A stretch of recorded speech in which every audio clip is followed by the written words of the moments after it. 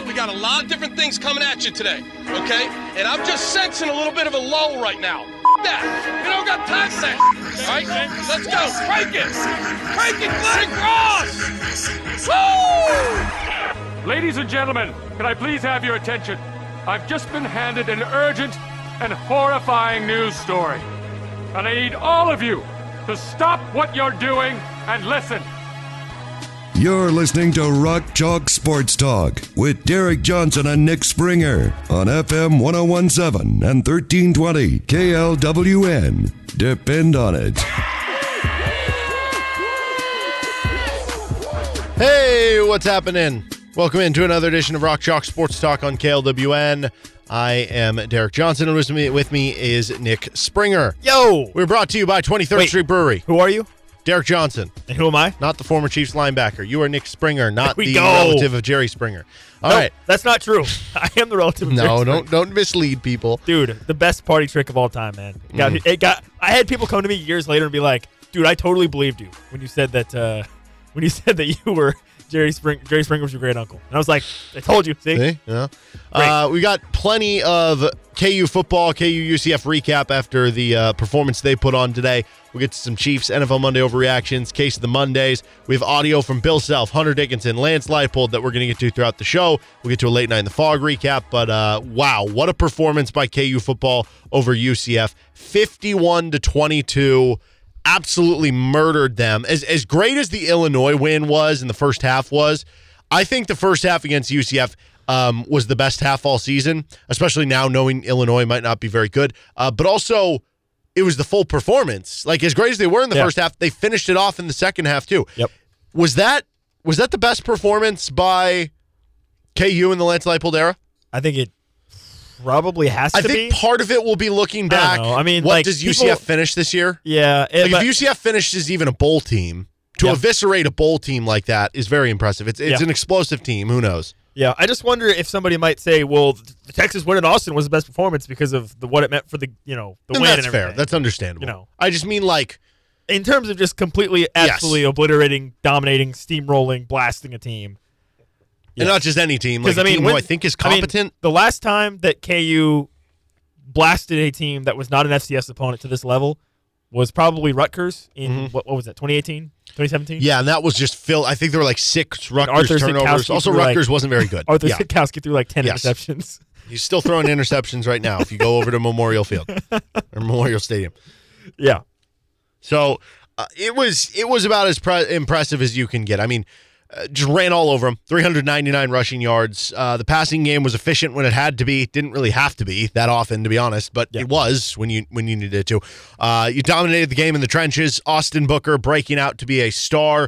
Defense, really good. I mean, if you told me coming into the week you were going to give up 22 points to UCF, you would have taken it and ran. Exactly. And then the special teams was good, too. You had a punt return touchdown. You had a kick return, right? Yeah, that was nearly good a touchdown. except for the messed up extra point. Yes, the messed up extra point and the missed short field goal. But, that's right. I forgot about the missed short field goal. But the returns were so impactful and powerful that it overcame those, which doesn't normally happen with KU special teams. First punt return for a touchdown for KU since 2014, I believe it was. I think Lance Leipold said post-game, we'll share that audio later, he can't remember another punt return touchdown in his coaching career, his head coaching career. Which I don't know. There's got to be one in his somebody, D3. Surely, right? Somebody at the D3 level at Wisconsin Whitewater. You would think so. Had to have returned at least one. But punt returns are rare, and they're becoming more and more rare as our kick return touchdowns. I mean, the further we get. You think about it, going back to like last year, the debate that we were having was never return any punts. Just fair catch and never return. That was not a debate. That was a you stating that there should be no more returns. What do you say to that? Well, I'm more okay with it now. I don't know. Okay. I don't know.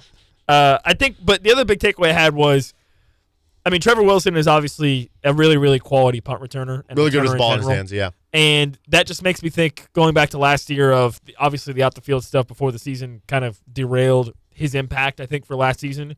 But now to see him come back and perform the way he's performed, I think has been pretty impressive. Yeah, serve his penance, come back and make that impact. Cool to see. Obviously, he's worked back the hard way and re-earned the trust of the staff. Yeah. So, obviously, everybody wants to hear about the quarterbacks. What's going on with the quarterbacks? Jalen Daniels not on the sideline. Jason Bean. I think, first of all, let's get the Jalen Daniels stuff out of the way. They mentioned, Lance Leipold said in postgame that Jalen was not there because they were worried that with his specific injury, that if there was any action that came on the sideline, somebody running out of bounds and going too far, and he had to jump out of the way quickly, probably wouldn't be able to, or maybe could re-aggravate the back, which I think sideline's pretty big. It is. Okay. I understand, though. I don't know. I get it. I kind of do, I guess. They said he was at the facility, though, so it's not like he wasn't even, in the area. He was at the facility. It's just like the one thing. Okay, I understand it, and it's obviously frustrating for fans. I think this is where it's kind of getting to with fans, because I actually talked to a lot of fans before the game. We were out live at Big Mail, and I saw a lot of people, and whether it was going into the stadium or whatever, talking to a lot of people, and just trying to gauge like what a lot of people I talked to, what their thoughts were on it, and it felt like to me there was a lot of frustration from the fan base about like, just be clear with this stuff. Yeah. And I think that's what that would go into, the not having him on the sideline. You chalk it up into another, please just give us actually what's happening. Yeah. If you want to come out and tell us Jason Bean's going to be our starter the next 2 weeks, or that Jalen Daniels is going to be out 2 weeks, please, I think that's great. That's great. With that. They would be. They would be. Yeah. They just don't like being in the dark. And I think that's the sense I'm getting from the fan base, and I think that goes back in line with it. But I don't think it's a big deal in a vacuum, I guess. No.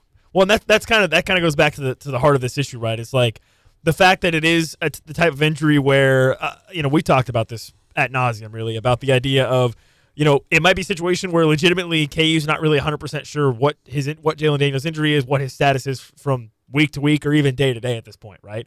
But you combine that with the fact that now KU has this track record of also being very dark and not really giving much details about any injuries. It creates this just environment of speculation, this environment of what's going on, just anything, right? And then your fan base, people they just become starved for anything, right? Any sort of update, anything like that, and so again, it's kind of I get it, right? The reality situation is this is how KU has played, not just Jalen Daniels' injury, but all injuries, right? Under Lance Leipold, this is nothing new from KU. What is new is just the nature of Jalen Daniels' injury that kind of makes it even more murky and more confusing than it already normally is, because KU already is not very helpful in terms of helping say what's going on with certain injuries, which obviously they are within their right to do. It is frustrating though, but that's how they handle it, and that's how they can handle it. They can choose to handle it that way. But you combine that with the fact that the Jalen Daniels situation has been very touch and go, and now it creates the situation of, again, you have just a lot of speculation and a lot of people just wanting to know what's going on. And I think to your point, you're absolutely right. I think if Lance Leipold said, like, even today, right? If he just came out today and said, hey, Jason Bean's starting on Saturday. Boom. Done. Easy. Great. Because I think we both assume that's going to be the case. And I think we assume that's the case. But just to not have it said or confirmed, I think it can be a bit annoying. But I think just to kind of wrap up the Jalen Daniels stuff, from my perspective, I'm just going to go under the assumption that Jason Bean is starting every game going forward until somebody says otherwise. Certainly against Oklahoma State this Saturday. Then maybe after the bye week, maybe Jalen Daniels might be back. But until Lance Leipold or until somebody says Jalen Daniels is going to play, I'm just going to assume Jason Bean's the starter. And that's where I'm at as well. So let's get to the evaluation point of Jason Bean. 8 of 12, 91 yards, touchdown, no picks, 83.4 QBR, 10 rushing yards. They're not numbers that jump off the page, except for the QBR. The QBR obviously very good. It was a game where KU did whatever they wanted on the ground, so they didn't really need much from the passing game. Yeah, I thought it was a good game, though, for Jason Bean from a couple standpoints. One, if you're going to continue to run the football this well, which honestly to this point you've shown to consistently, even in the Texas game, we talked about this, you averaged 5 yards a carry. You just couldn't stay on the field for other reasons. Yeah. You just need him to be a game manager if you're going to play defense like you did and run like you did, and that's what he was. But part of being a game manager means that there are going to be certain points where you do have to make a play. Yeah. And I thought he did. The rollout left on the first drive where he throws it to the sideline, opposite body to Luke Grimm. The throw to Luke Grimm on like the little deep out corner route where he had to kind of drop it into a bucket between zones. Yep. Even though the rushing yards, like 6 carries for 10 yards doesn't jump off the page, I thought he ran a lot more physically. I thought he took more hits. The one that jumped out to me is that he had the design quarterback run in the red zone where he, to your point, like he did run more physically and got down inside the 5. Didn't score, but that was the one that jumped out to me. Yeah, I agree. So he, I thought was good, and that's kind of all you needed him to do. You didn't need him to be great, and that was always the talk when you did have to go from Jalen Daniels to Jason Bean. It was could the other guy step up enough that the difference between Daniels to Bean wouldn't be an issue, and you got more than enough from what you needed from Jason Bean in the game. Defensively, too, played great. Like I said, if you would have said coming in you're going to give up 22 points to a UCF offense that was averaging 2 more touchdowns than that was one of the top teams in the conference and top 20 in the country, and whether it's points per game or yards per game, explosive players all over the field at the receiver position, at the running back position, you would have gladly taken 22. And yes, you could say, well, it's probably stunk for UCF that they had a similar situation to what happened to KU last week, that the quarterback situation Plumlee comes out, and then evidently he wasn't good enough or wasn't healthy enough, or something happened, and so then they roll out McLean. But a couple more things on Bean. We had this discussion at the end of the week last week about what level does Jason Bean need to play to for KU to win, and you had said he needs to play an A- or A- or B+ game, right? And I don't know that I was fully ready to commit to that same thing, but I think we both agreed he'd have to play pretty well. I think with this game against UCF, it was shown that you don't need an A game from Jason Bean for KU to win. You don't, because everything else within KU's offense is, if they're firing on all cylinders, is very, very difficult to stop. And Jason Bean just simply has to be sort of the maestro, but he doesn't have to be the main show, right? So that stood out to me, is that Jason Bean does not have to play at a very extremely high level for KU to still win games. The other thing that stood out to me about this is this was a game plan for the UCF game offensively that was very much geared towards Jason Bean, right? Utilizing the ground game, helping out Jason Bean and making sure he's comfortable in playing, right? That gives me a lot of confidence, because you go back to the Texas game, and that was clearly not a game plan that was, I don't think, really geared towards Jason Bean, because they didn't expect him to play. Now you see what happens when there was a game plan that was geared towards him. Now you were playing a bottom 5 rushing defense in UCF, so obviously that helped with your offensive line and your running game. But I think if Andy Kolnicki, I think it's now proven, if he has a week where he knows Jason Bean's going to be his guy to develop a game plan and how he wants to utilize Jason Bean and execute on offense, you saw the result. He put up 50 points, and it was very, very impressive.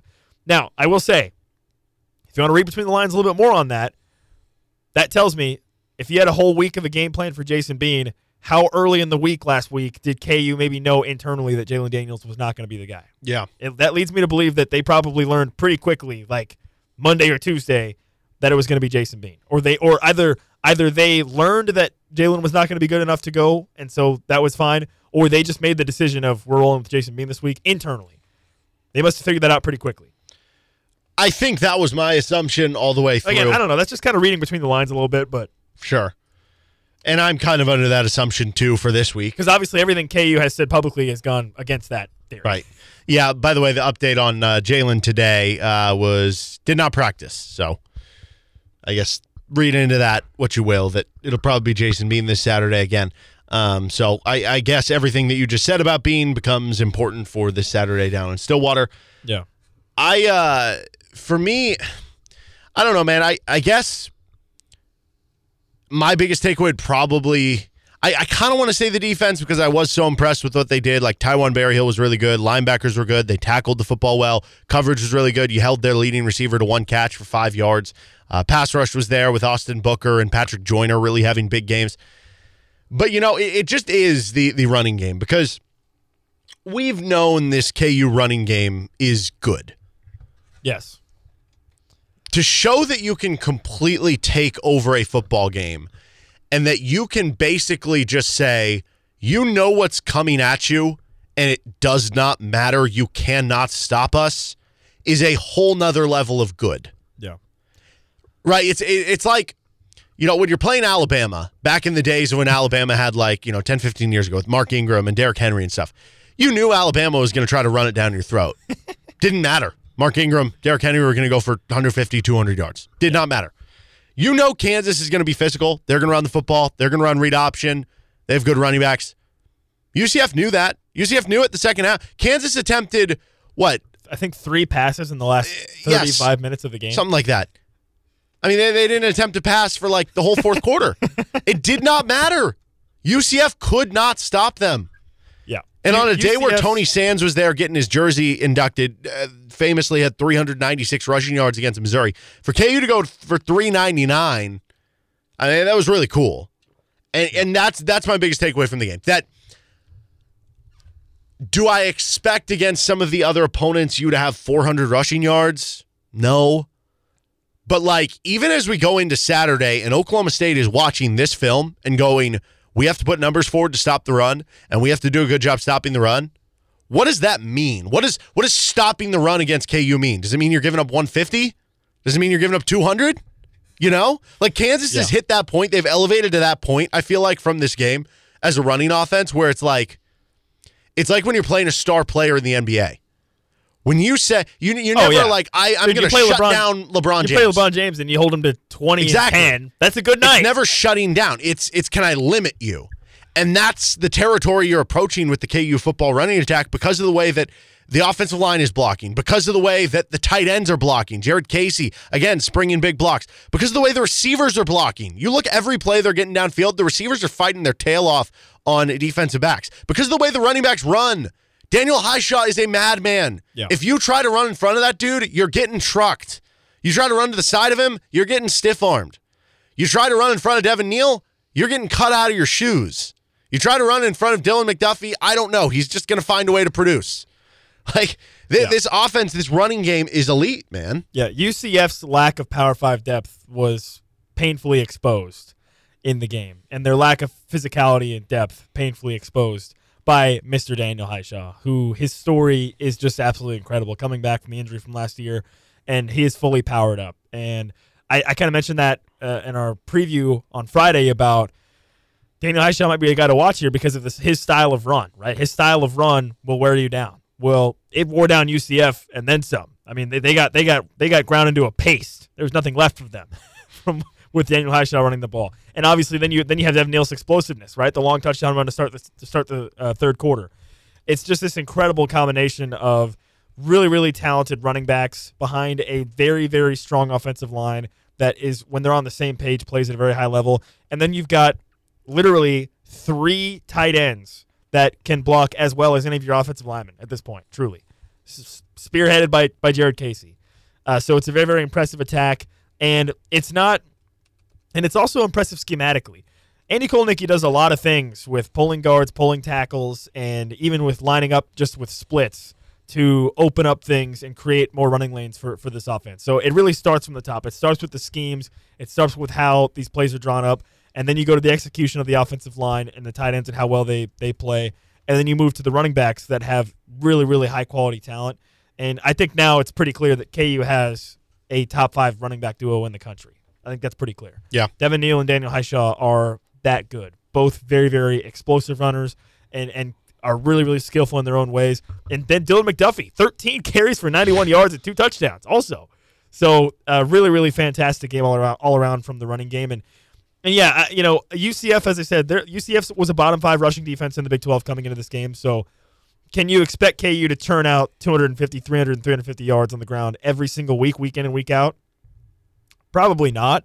But again, if a defense, like you mentioned with Oklahoma State coming up this weekend, if a defense has to pay that much attention to what you're doing on the ground, that should open things up and make the job of Jason Bean, by the way, a lot easier, right? To find the receivers down the field and make plays in the passing game. So it just sets up everything else. And yeah, right. When a team knows what you're going to do and you can still execute it at a very, very high level, that is when you've really, really made it a very impressive part of whatever your game plan is, right? So, yeah, truly, truly impressive stuff from the KU ground game. And yeah, I don't know. I mean, I'm having a hard time. Like, my initial reaction to the UCF game was that was great, but I don't know if KU is going to be able to do that week in and week out. The more I'm kind of breaking it down and I went back and watched the game, I'm starting to think, what if they can? What if they can just get 200 yards on the ground week in and week out with these 2 dynamic running backs that they have and what that's going to do for the rest of their offense? I don't know. I mean, I want to see it. I mean, like I said, we talked about it with UCF, the fact that they are coming from a non-Power 5 conference to a Power 5 conference and what that means for their depth, what that means for the physicality.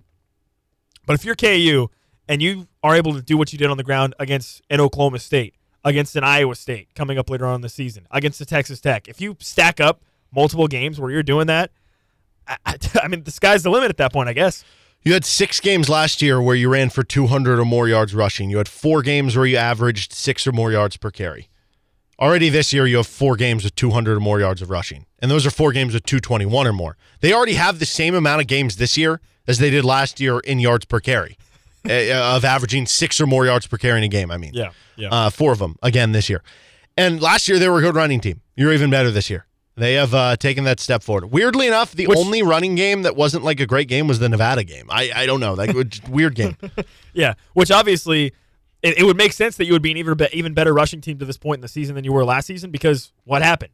One of your top backs, Daniel Highshaw, went down with an injury, right? So it makes sense that you add him back into the fold. Another year of Devin Neal. You bring in Dylan McDuffie, who I think at this point you can say, without a doubt, is a significant upgrade from Kai Thomas. And then you still have Savion Morrison and Torrey Loughlin just hanging out, just waiting for an opportunity. Yeah, and bottom line, after the Texas result and maybe going into Saturday because you see Illinois lose to Nebraska and you're like, oh, man, who has Kansas really beaten? Like, how good are they really?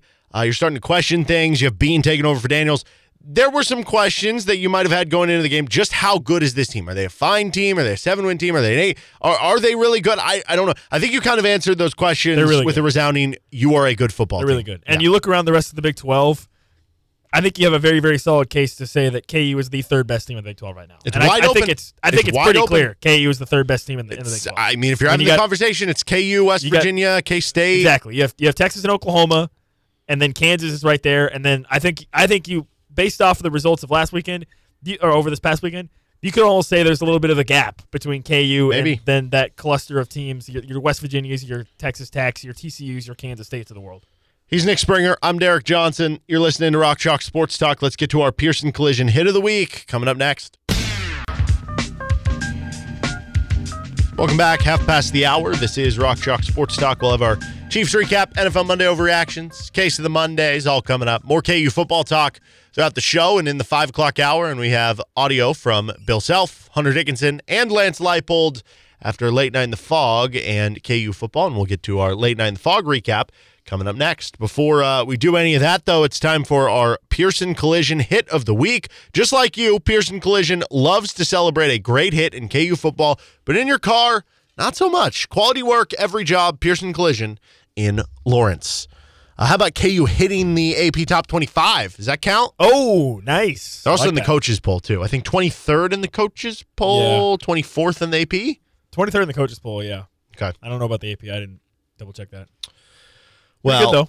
I honestly don't really care about the coaches poll, and I think some people are like this too. Just because, not that I don't respect the coaches' opinions. If you told me the coaches were actually like watching a lot of the games and actually, exactly. How can a coach watch every game? Right, that's the thing. You're coaching your own game, and then you're going to watch tape on the other game.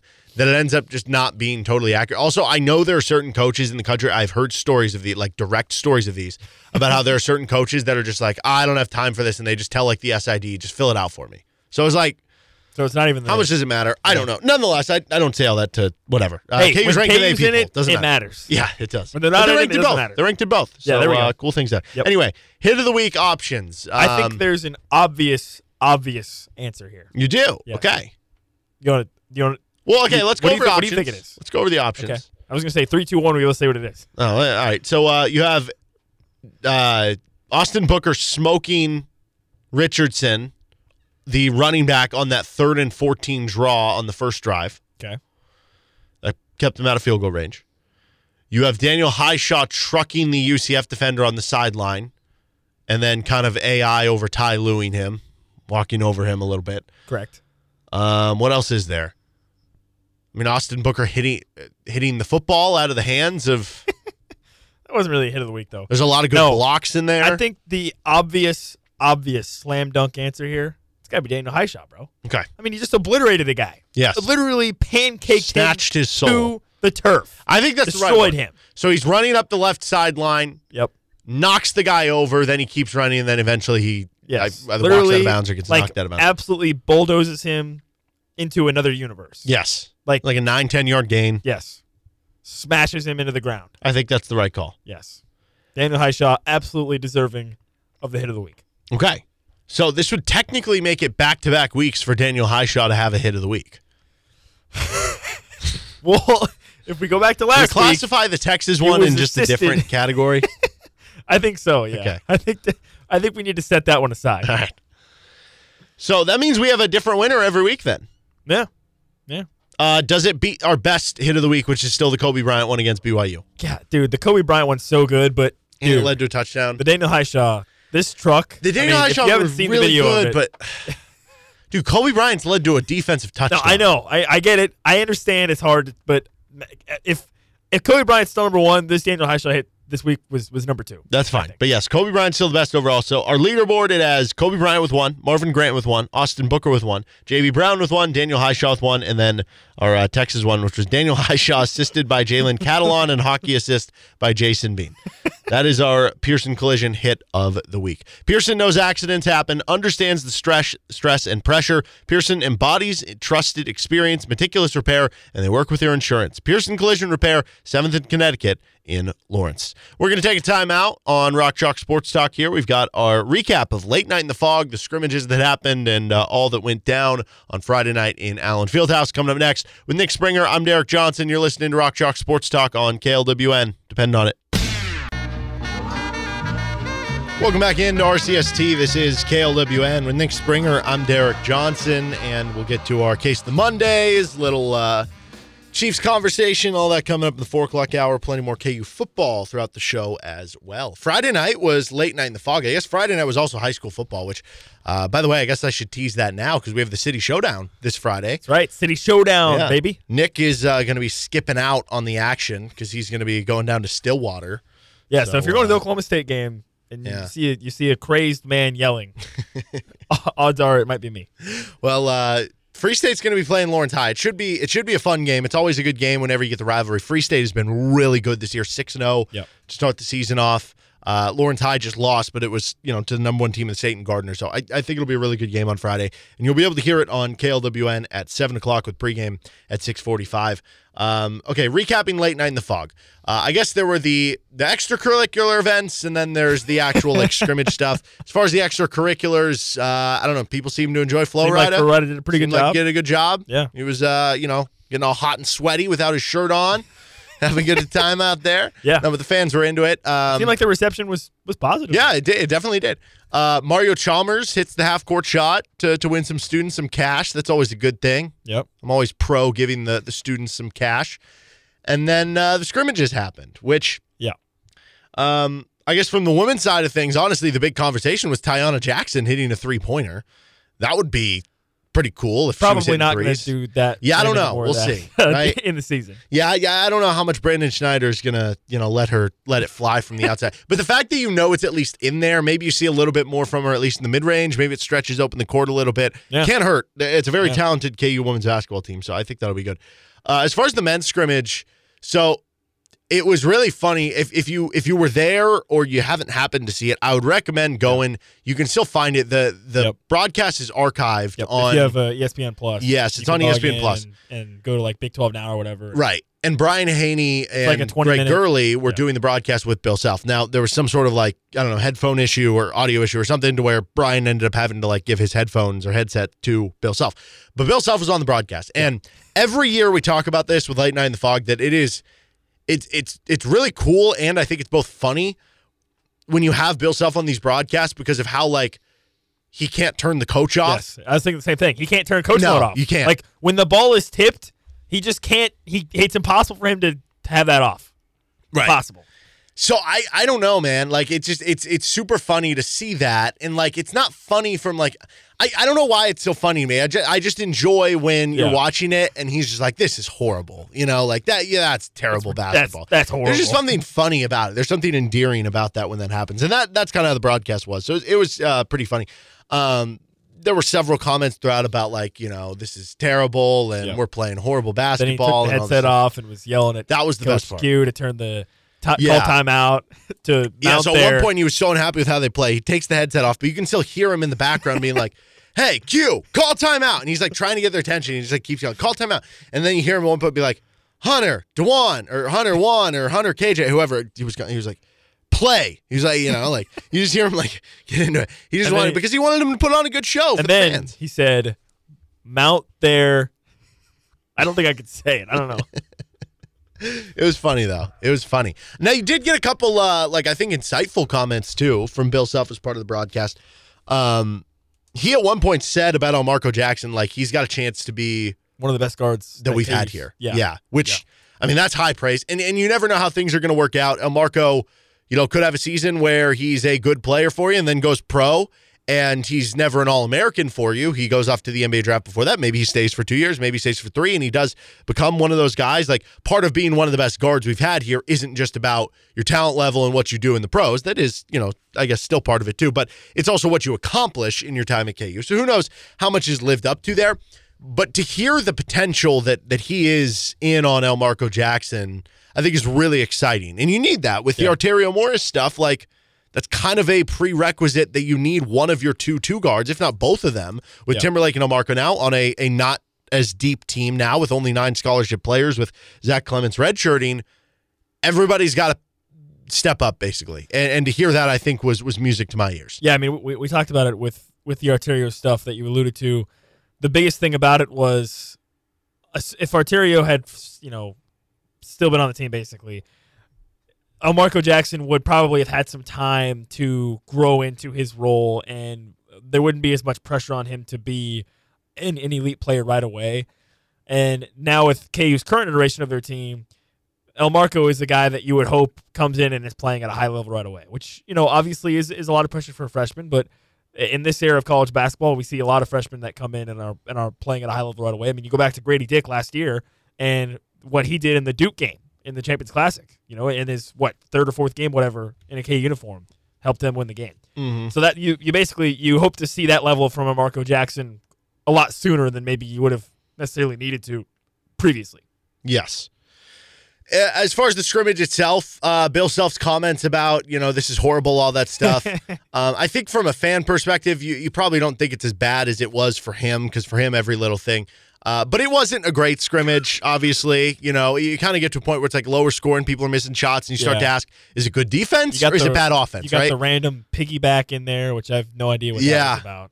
No, I don't know either. But like it's the little things that you like. The one play I'm remembering where he got really upset is KU. It might have been like a 2-on-1 or something in a transition, and somebody tried to throw up a lob and it was just like stolen. It was kind of a lazy pass. And it's just those plays and missing some open threes that make you think, okay, well, it's still so far away from we're still a month away from the season. You know what I mean? Yeah. I guess 3 weeks from yesterday though is the first exhibition game against Illinois, right? But yeah, I mean, I thought for the most part, like, it's hard to take away too much from a scrimmage because A, you are far away from the season. B, it's not something where, I don't know, it's one small scrimmage over a 15-minute running clock. Like, that's such a small sample size. But I was impressed with Nick Timberlake. I was impressed with Kevin McCullough. I thought you saw some good flashes from Elmarko Jackson. You saw some of the athleticism, like the play where Elmarko was easily able to kind of scoop by, I think it was Zach Clements. It was one of the centers. You saw the athleticism. Like, there were some flashes from Jamari McDowell, Johnny Furphy. Let's start with Timberlake, though. I think it's going to be pivotal that he is aggressive shooting the ball this year. Yeah, he could average 2 rebounds, 1 assist per game, and be below average on defense. As long as he shoots the ball well, mission accomplished. Yeah, I thought it was kind of telling, and not that we didn't already know this, but it was funny to hear Bill Self say it is Timberlake hit a 3, and Greg Gurley said something about Timberlake shooting, and Bill Self was basically like, yeah, we recruited him here to make shots, right? So it's like Timberlake, it's now out there. It's very obvious why he is on the team, right? He is there to take threes and make threes, right? And you're right. It is pivotal that he's able to do that at a decent clip, right? I think we had this conversation in the offseason. I mean, Timberlake, to me, he's got to be at least 37, 38% from 3, right? Yeah. I mean, if he comes in, I think that's what Self said on the broadcast. Yeah. If he comes in and shoots 35% from 3, which, by the way, 35%, that's above average. That's a pretty good number. That's what Isaiah Moss shot. Yeah, that's a pretty good number, but I think you have higher expectations for what you need Timberlake to bring, especially considering maybe you have some more unproven shooting around that. Okay, so let's play the math game again, because we haven't done this since the Arterio Morris news, which was going to factor in a bit of it. They averaged 23s per game last year, right? Oh, yeah. How do you get to 23s per game? Exercise. Yes, how do you get to 23s per game with this team, okay? Okay. Let's start without Nick Timberlake. Let's do Nick Timberlake last to see where he needs to fill in the gap, okay? Because I think that'll make this fun. DeJuan Harris, I think he took about two per game last year. Is it like 1.5? I'm comfortable saying 2. Okay. Let's say 2 per game. for Dwan Harris. All right, put it on the board. 2. Okay, 2 per game for him. Elmarco Jackson. 3. Feels high. That's too high. Okay, 2. 2. I'll say 2. So we'll get up Okay. to 4 there. Okay. Kevin McCullough. Kevin took like 3 last year. Yeah, but I almost feel like that might go down. Oh, you think it'll go down? Or well, I don't think it'll go up. Do you? I mean, he's going to be more of a focal point offensively. But from the 3-point line? It was 2.9 last year. That's Okay, the thing. so 3? He could get more. Okay, if it was, I'll say 3 again. I'm almost tempted to say 4. Okay. Because the senior, you're going to get more shots. Fine. 4. All right, 4. So that gets us to. So now we're at 8. Yeah, 2 we're and at 8. 2 and 4. KJ Adams. KJ 1. Adams, maybe 1. Yeah, so we'll just give him 1. 0.5. Just we'll call it 1 just to be on the higher side of Okay, things. so now we're up to 9. Like it was, 9. Hunter Dickinson. Was that like 2 last year? 2. I don't know. It seems like he really wants to launch him up. Let's go up to 3. All right, now you're 12. Would Bill Self bench Hunter Dickinson if he just kept chucking threes Yes. in a game? At some point, yes. You think so? Just for like 2 minutes. It wouldn't be like a benching like we see with some bench guys who it's like, you might not see the floor again tonight. It would just be for like a few minutes, get your mind right, Okay. and then we'd hear about it in the postgame. Do you want to say 2 or 3? I'm going to say 3. We'll be on the higher end just for the fun of it, but Okay, yes, so now I we're could up see being to 2. So now we're 12? Yeah. Okay. Let's say between Parker Brown, Johnny Furphy, and Jamari McDowell, 2. 2, okay? So now we're 14. So we to need get to 6. 20 per game, you need 6 3-point attempts per game from Nick Timberlake. That almost feels too low to me. You think I think he could be taking more you than could be 6. taking like 7 or 8? I don't know. That's a lot per game. Okay, so Nick Timberlake last year at Towson, where he played 36 minutes per game, took 6.7 threes per game. Now, at Kansas, you're more of a 3-point specialist than you were at Towson, where you were like, do everything on offense, right? Yeah. 5? No, I think 6 is the number you're going to try to get to. Okay. But is that the number you think he will have? Or will it be lower? I guess maybe the best comparisons for KU would probably be. Okay, I mentioned Isaiah Moss. Isaiah Moss shot just below 35% from 3-point range. It was like 34.6% or something like that. That was an overall better 3-point shooting team. No, it was not. Oh, you're right. It was like Dotson, Doak, Marcus Garrett. Yeah. He took 4.7 per game. That was in about 25 minutes per game. That might be the range that Timberlake's in. I don't know. Maybe Timberlake's more. Yeah. Grady Dick last year, which I don't think Timberlake will play as much as Grady did, which was like 33 minutes per game, shot 5.7 per game. So, but Grady was not he was a 3-point guy, but he wasn't a 3-point specialist. Yeah, sure. And you had Jalen Wilson on the team who was taking a lot of threes. So I think ideally you want Timberlake taking 6 or 7 per game. Yes. But it might be tough. It might be closer to 4.5, 5.5 per game. But Maybe. if he's as aggressive as he was, going back to this conversation in late night in the Phog scrimmage, where you saw him make 3 threes, he took like 5 or 6. He also took the mid-range shot, which he took very aggressively. I think that's exactly what you want to see, because this is the point. You need Nick Timberlake to be aggressive. Yes. Because you don't have a lot of other guys on the team who are going to launch up a lot of threes. Similar question, though, here that I just asked about Hunter Dickinson. If you have Nick Timberlake in the game and you're Bill Self, and he takes like 3 threes in the first like 5 minutes and misses all 3, what are you doing? You taking him out? Are you putting more Marco in? I don't know, because Bill Self he admitted it himself that you need that shooting. Yeah, but if he has a cold stretch in the game, we've seen Bill with a quick hook in a lot of cases. But when you got a guy that maybe is that crucial of a piece to your 3-point shooting, does he get a longer leash? A little tougher to do. It's almost dependent on how well do Jamari McDowell and Johnny Furphy shoot it. Do you have other options you can bring off the bench and shoot the basketball?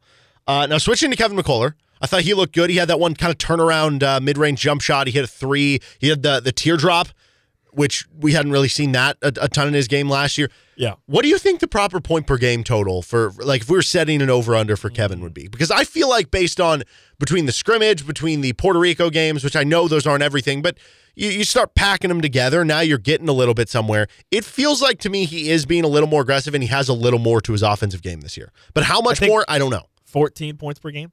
Is that I was going to say 13 and a half, 14, so I think that's right. What really annoys me about the late night scrimmage, and I guess we saw a little bit at Puerto Rico, but not really, is, dude, Hunter Dickinson is just a clown. He does not even try. He's not. I don't even know what to think of him because I can't even definitively say that I've seen him literally try in anything I've seen him play so far. We saw one of the camp scrimmages, and he was just kind of having a good time playing with Dylan Wilhite. Yeah. It was. I haven't even seen him play or attempt to play. So what am I supposed to? Yeah, I'm sure. How am I supposed to have a reasonable expectation for what 100? It definitely feels like we have not seen the 100%. Because this dude is just clowning around every time I see him. Yeah, I think it's fine. I think it's fine. No, I think it's fine too. That's just me speaking of like. I just wish I could have seen him try. Sure. No, just wait. I mean, I'm sure he's good, and I'm sure he'll be good. Watch, first game he's going to drop like 30 and 15. You know what Probably. I mean? It's going to be crazy. I'm like, dude, what are you doing? All right, here was the debate we were having off air before the show today. Johnny Furphy versus Jamari McDowell. If you think about it this way, whoever doesn't get the starting two-guard spot between Timberlake and Elmarko is still going to play 20-plus minutes per game, right? Yeah. So basically, the way I view it, I mean, there is a chance that both Furphy and McDowell are in the rotation. I think realistically, once the rotation gets whittled down, once you get to Big 12 play or the end of the season, it'll probably be one of the two. Whichever Bill Self trusts more. One of the two will get it. Maybe. And maybe the other one gets spot minutes, but I do think there's going to be a sizable difference. I could see one getting 10 to 15 a game, the other getting spot minutes. Okay, you got the starting five, Parker Brown. Yep. And then Furphy and McDowell. And then Elmarko or Timberlake. Oh, true. Okay. So then you're at 7. Yeah. That gets you said. So that's what I'm saying about Furphy and McDowell. McDowell. The 8th spot is either Furphy it's one of the two. Yeah. And so I think early in the season, both could play, obviously. Yeah. But once we get to the point where he does whittle it down more to 8, it's probably whoever is better of the two. Now, Furphy can probably play the 2, 3, or 4. McDowell probably more of a 2 or 3. You'd put Furphy at the 2? I think you could. 6'9". Well, okay, here's how I view it. If Furphy is allegedly on the floor, 6'9". Furphy is on the floor with Kevin McCullough and KJ Adams, who is he guarding? Probably the other two-man? I guess. I don't know. You know? I mean, unless the other team has like a really high quality two-man, maybe you just go Kevin McCullough. Yeah, I guess it depends. If it's like a more of a 6'2" guard, if it's like probably you're Kevin. playing a Baylor and they got Keontae George or Adam Flagler from last year. But if it's more of your traditional 2 guard who's like a 6'5" shooter, like or a Grady Dick type, it's probably Furphy on him at that point. So I thought it was interesting. You saw flashes from both. The play where Furphy tried to drive it into Jamari McDowell, and McDowell just kept his feet in front of him and just stole the ball away. And then you see the athleticism from McDowell later in the game when he hits the one-handed dunk. You also saw some flashes from Furphy. You saw the block that he had on like the DeJuan Harris like teardrop, super athletic. The fact that he blocked it and then he saves it in. Like, I'm pretty sure he had a steal on McDowell too at one point. Yeah. Yeah. So I mean, you saw flashes from both. I do wonder, okay, I am under the expectation. I think Johnny Furphy has a really high ceiling. I could see Furphy being the guy by the end of the year. I could see day one at the beginning of the season, McDowell having the slight edge. Which that shouldn't be that shocking because Johnny Furphy got here a month ago, 5 weeks ago.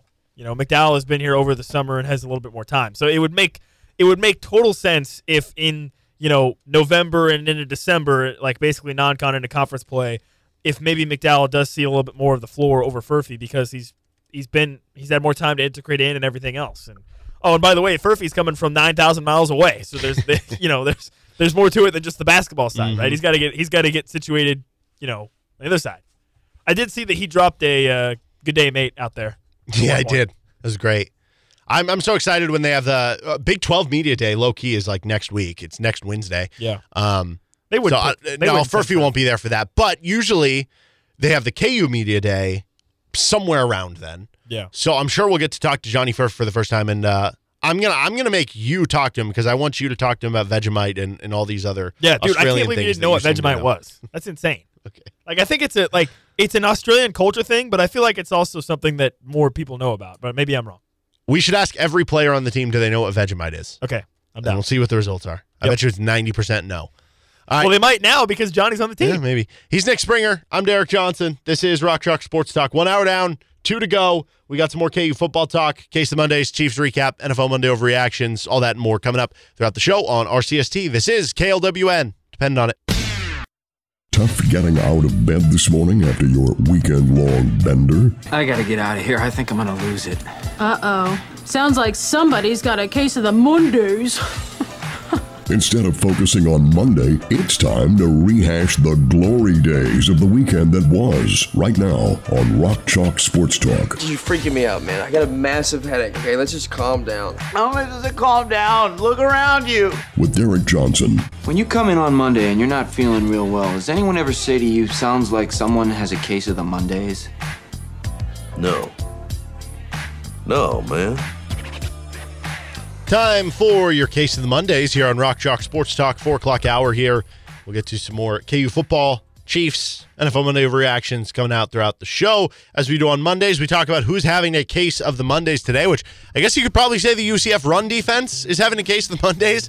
UCF overall. Or the UCF defensive line. Thinking they were going to run the Big 12 as soon as they joined.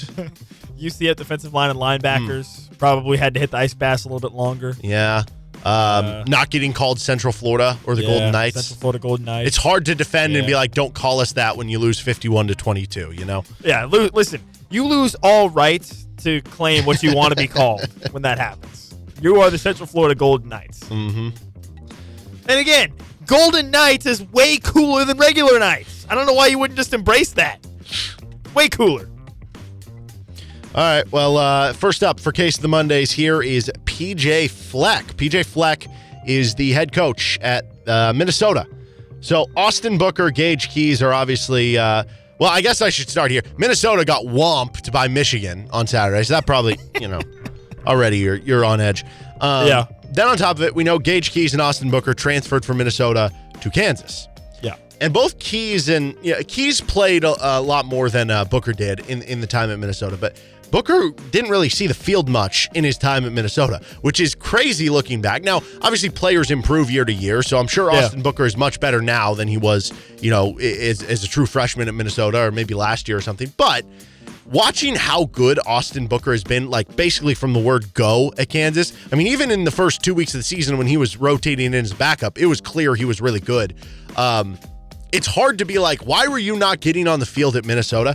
And so KU football actually tweeted out a picture of Austin Booker, and it's got like the X-ray of his chest, and it's got the dogs inside of him. He's got that dog in him. Exactly. He's got that dog in him. Co-tweeted by Gage Keys.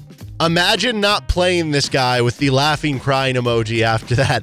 And it's so true. I mean, clearly that's a shot back to PJ Fleck in Minnesota to be like, why was this guy not playing? Which is a very valid question right now. Why was this guy not playing? Austin Booker, look, I mean, I'm starting to wonder now, like Austin Booker's a redshirt sophomore. Is he going to have a decision to go to the NFL draft at the end of this year? Like, he has been unbelievable. Yeah, he's been so good, and truly, it's hilarious now even to think about all of our conversations in the offseason about what's going to happen with the D-line because Lonnie Phelps left. Like, oh no, the D-line is going to be the weakest link of the team. And KU has hit on all of their defensive line transfers, not just Austin Booker. Gage Keys has been solid. Patrick Joyner had a great game on Saturday. Devin Phillips obviously has been really great as well. Dylan Brooks has gotten in there. Like, they went out aggressively attacked this issue they had on their D-line, and it has paid off with significant dividends, and it starts with Austin Booker, who has been just absolutely phenomenal. I mean, above and beyond anything I think you could have possibly expected coming into this season. He's been incredible. And maybe Gage Keys has a little bit of a point there. Yeah, absolutely. Miami Hurricanes football is having a case of the Mondays. This was probably the worst loss of anyone in football over the weekend. I don't care if it's youth sports. I don't care if it's college football. I don't care if it's NFL. This is the probably worst loss anybody suffered because it was super unnecessary. So if you missed what happened, Miami was playing Georgia Tech. And Miami, up until this point, was a top 25 team. They were undefeated. Yeah. They'd beaten Texas A&M, who played tight with Alabama. And they beat Texas A&M by like multiple scores. Miami, I still think after this football game, Miami's a really good football team because they should be undefeated even after this game. And then they'd still be ranked in the top 25, if not the top 20. So what happened was they're winning by 4 points. Yeah, I think it was 20-17. Okay, it was 20-17, so 3-point game. There was 50 seconds on the clock. They have a 3rd down and 10.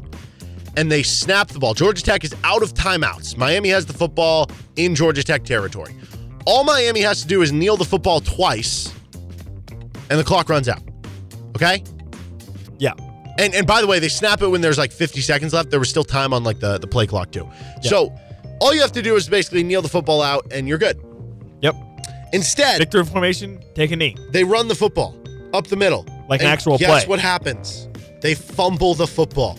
Georgia Tech recovers with 40 seconds or something like that left, and they get the football. And it's like, okay, well, they're still up 3, but, that was clearly a big mistake. And the whole time, Tim Hasselbeck, the brother of Matt Hasselbeck, who is like the color commentator, is just ragging on him and being like, this is a huge mistake. Like, I can't believe they did this. They could have just, like, how do you mess this up as a coach?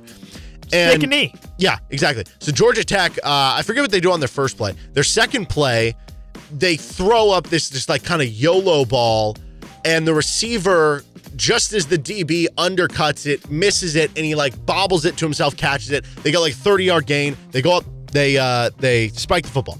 So now they have 2nd and 10 at the Miami 44-yard line. I think there were 9 or 10 seconds on the clock.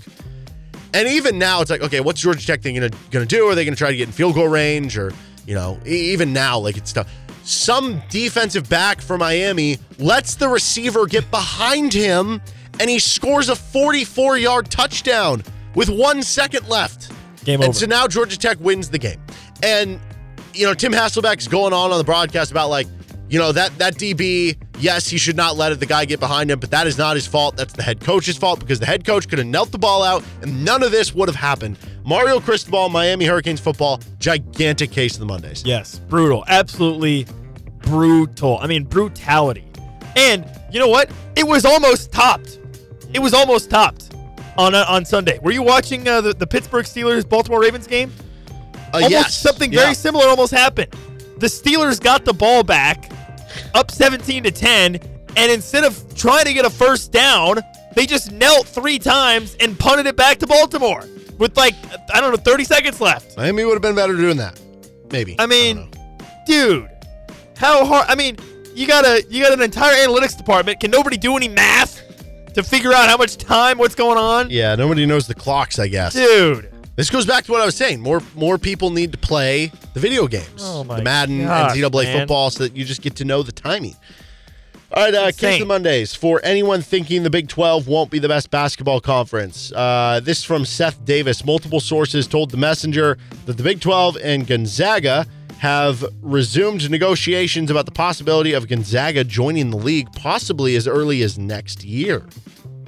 This should not be surprising, because Brett Yormark is I don't see any reason why he would slow down at this point in terms of what he's trying to do, right? I think it's pretty clear he has an agenda. Now, I will say he did pump the brakes on a lot of the stuff, because I think a lot of people were like, wait a second.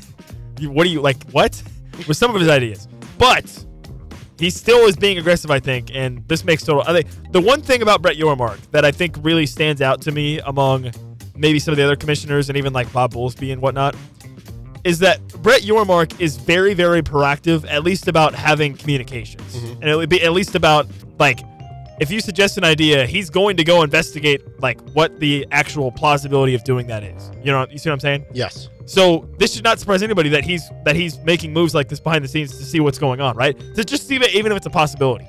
I think that's one of the things that's been most impressive about him as a commissioner is he's not waiting around for anything. If there's an idea that he thinks might benefit the Big 12, he is very proactive about going out and seeing what's going on and just, checking it out. And so this is something that may not still ever come to fruition, but kudos to Brett Yormark, man. Get out there and see if it's a possibility, right? I mean, who wouldn't take Gonzaga in the Big 12? I'd imagine this will be obviously for like only basketball. I don't know if it'd be some of the Olympic sports. I guess, I don't know, maybe it doesn't hurt to bring on for the Olympic sports too, now that you do have some more West Coast teams. Yeah, I mean, you have Utah, you have Colorado, BYU, Colorado, at least that's close enough. Yeah, you can make it work, probably. Yeah, I mean, it's no different than when West Virginia was in the league with a bunch of teams in the Midwest, Yeah. So you could make it work, and who knows if that would be the play. But yeah, either way, to have them for basketball, you already are going to be locked in. You already have been the best conference in basketball. And you're going to add now Arizona. You're adding even more with, Arizona and, Houston coming in this year. Yeah. Then on top of that, adding Gonzaga too. Oh my goodness. It'd be unbelievable. Yeah. I do, my one negative with all this and the amount of teams that are being added and everything, I feel like regular season conference titles are going to stop being meaningful in conference play for a couple reasons. One, there are just going to be so many teams that it's going to be tough to keep track of. Two, balanced schedules are going to be no more. So it's like if a team goes 16-4, but happens to have a year where they don't play KU or Houston or Arizona or something, or maybe only plays one of them once, whereas KU goes 16-4 or goes 15-5 and doesn't win the conference title, but they had to play Arizona twice and Houston twice and Texas twice. It's like, well, the other team technically won the conference title, but that's not a real representation of who the teams are. I feel like it's going to be more indicative of who wins maybe the conference tournament, but even then, that's like, I don't know. That's just like weird things can happen. That's the one negative. That's kind of a good point. Like in the previous iteration of the Big 12, where you played everyone twice, there was no doubt, right, about who was the best team because you played everyone twice at your house and at their place. So there could be no question about if you were the better team or if you were deserving of winning the conference title, right? So it wasn't like, oh, Iowa State had to come play at Allen, but KU didn't have to play at Hilton. Like, so Iowa State fans could be like, oh, what's going on there? You know, or same thing with that, or whoever, fill in the blank, right? No, you played in both locations. So there could be no gripe from anybody about the outcomes, right? About who was on top. And obviously it was still Kansas because we're Kansas. So that's great. But, that is actually kind of an interesting side point of you are going to be losing that because you're not going to be playing everybody. I mean, we're seeing it already, obviously, with just before we've even considered adding Gonzaga with the new Big 12 this season. So it's also gonna make winning a bunch in a row, trying to get back, break the record again, you 15 straight or whatever. It's gonna make it harder. So I don't know. It almost like devalues the regular season and the conference season while also making more intriguing games. I don't know. I see where you're coming from, but I don't think the average fan is going to be like, well, the 2018 Big 12 title regular season is more valuable than the 2025 one. I don't know. I don't think fans are going to do it that way. I don't think it's going to be more or less valuable. I'm just saying I think it almost for the average fan is going to be more of a, oh yeah, I'm definitely just waiting to see what happens in the tournament now. Maybe. I don't know. There is a lot of average fans who just all they care about within college basketball is March Madness.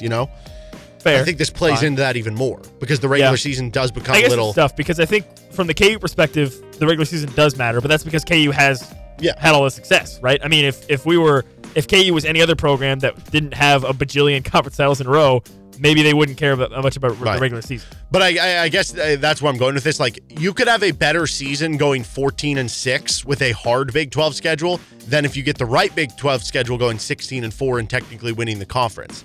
And it changes, I guess, what matters or what is most significant, I guess. Case of the Mondays for playoff Clayton Kershaw. Kershaw has been known to not be as good in the playoffs as he has been in the regular season. But I thought he kind of shook that like a couple years ago. I mean, they won a World Series, so that's part of it. And he had a couple good starts along the way. But overall, I know. Still, the narrative is that he sucks. It is. And it's not just a narrative. I mean, you look at the stats. Like, over the course of his I guess, regular season career, he's been arguably the greatest pitcher of our generation. I mean, the numbers that he's put up, the awards that he has won, the Cy Youngs that he has brought home. He's been unbelievable. But then when you go to the postseason, the numbers do dip off. This isn't just like, a couple thing. Like in the regular season, he has a record of 210-92. That's a winning percentage of almost 70%. He's got a 2.48 ERA in the regular season. But I was told that wins don't matter for pitchers. Okay, whatever. Well, then just go with that. 2.48 ERA in the regular season. Right? I'm just messing with you. You good with that? Yeah, I'm good. No, that's good. In the postseason, he has a 13-13 record with a 4.49 ERA. Notice the difference? Nearly double. Yes. So, it's not just a narrative. He, against the Diamondbacks in the first game, he recorded 1 out. He gave up 6 runs. So, I'm curious about this. I wonder if it's almost a situation where, obviously there's so much on the mental side with pitchers and stuff, but and I'd have to go back and look and see when he started, but maybe you don't start him in the first game of a series. You start him. I don't know that it matters. Up your rotation. Either way, you're pitching. Start him game 2 or game 3. But I'm telling you, for pitchers, that probably does matter, right? Maybe. Yeah, I don't know, Does it not? That was the creme de la creme of his bad playoff outings, though. The Atlanta Braves having a case of the Mondays. They are playing the Phillies tonight to try to avoid a 2-0 deficit before they head to Philadelphia. They just can't beat the Phillies, though. I mean, the Atlanta Braves were one of the greatest lineups in MLB history. That is not hyperbole this season and what they did. Yeah. You look at all the numbers across the board, it'll be like, player... Well, they tied the Twins for most home runs in a season, right? But then on top of that, they also had, a bunch of steals and everything, right? Yes, they just did everything super well. The lineup is super deep. It's unbelievable. They won over 100 games. But last year, they, despite having one of the best records in the MLB too, they lost to the Philadelphia Phillies in the divisional round, and that's where they're playing the Phillies again this year. And they already lost game 1 to the Phillies. They just can't beat the Philadelphia Phillies in the playoff. This is going to go one of two ways. Either they're going to come back and be galvanized and they're going to win this thing, and then they're going to take all the momentum of being like, we finally got over the hump of beating the team we can't beat. Now we're going to roll from here because we're the best team in the playoffs. Or they're going to lose again to the Phillies, and there's going to be some they're going to have to make some sort of changes, even though they're like a great team. I don't know. That's just what happens. It's like, remember when the Chargers with Marty Schottenheimer went 14-2 and lost in the first round of the playoffs to the Patriots? And it was just like they fired Marty Schottenheimer, even though they went 14-2 and were the 1 seed, because just something has to change. That's great. And more so, I think case of the Mondays for MLB teams who had top 2 seeds and earned buys, because they missed, they had 5 days off in between their series, and I think you're seeing the result. The Orioles are down 2-0 to the Rangers. The Dodgers and Braves are down 1-0. The Astros in Minnesota are tied 1-1 going to Minnesota. That means the teams who got buys in the first round of the playoffs through the wild card round are combined 1-5 in the divisional round so far. That is not good. No. They need to figure out a different way to schedule this to maybe, I don't know, give more momentum to the first 2 teams. It's just, I don't know, because you're right. I mean, baseball is such a routine. It's a game of momentum, and to miss 5 days where the other team is playing day to day. Not only like momentum, but it's such a routine-based sport, right? Where every, especially from a pitching standpoint, you know every whatever blank day, yada yada yada, whatever the everyday guys, you're, I don't know. That is interesting though. All right, let's get to our Chiefs recap next. He's Nick Springer. I'm Derek Johnson. You're listening to Rock Chalk Sports Talk on KLWN. Depend on it. We'll get to our NFL Monday Overreactions, more KU football talk, and audio from Bill Self, Hunter Dickinson, Lance Leipold, coming up in the 5 o'clock hour, and NFL Monday Overreactions next. First, though, Kansas City Chiefs take down the Minnesota Vikings 27-20. Chiefs improve to 4-1 on the season, and I am just so happy that we get to have more flag discussion, more ref discussion. Dude, no. I don't care. No. I think it's ridiculous. It's bad. It's bad. Yeah. No, I think the biggest storyline from the game was got to be Travis Kelce getting hurt, right? Yeah, I mean you had within the same series that you had Mahomes get rolled up on, and yeah, the Mahomes thing I was not really that worried about, but the Kelce thing, non-contact, flips down. I mean, those are always bad. Mm-hmm. Bro. Those are always not good. And then he comes back, they tape it up, and the other thing to keep in mind, though, is the Chiefs are the Thursday night game this week. So I don't know how that's going to impact Travis Kelce's availability maybe for the game against the Broncos. But, I think one of the things, it got me thinking about it, though. One of the most impressive, or I don't even know if this is the right way to say it, most impressive, or just one of the things about Travis Kelce and Patrick Mahomes is those are 2 guys that, for all the stuff off the field that happens with them. Mahomes is in every commercial. Travis Kelce's doing a lot. Travis Kelce, obviously, with the Taylor Swift stuff, right? I mean, these are guys that are getting inundated with all kinds of stuff off the field, right, with their personalities. They got big personalities off the field and all that stuff. For everything about them and all that stuff off the field, I mean, these guys are just absolute dogs on the field. And it got me thinking, how often do you get a combination of players that are just that pop culturally impactful off the field in terms of what they're doing, but still are just absolutely locked and loaded and are really, really elite and play at a high level on the field? I mean, there's not very many other guys that I think even come close to that, and the Chiefs have 2 of them on the same team, right? I mean, you'd have to go back to Mr. Ayahuasca, Aaron Rodgers. Maybe. Ayahuasca? Yeah, whatever, however you say it.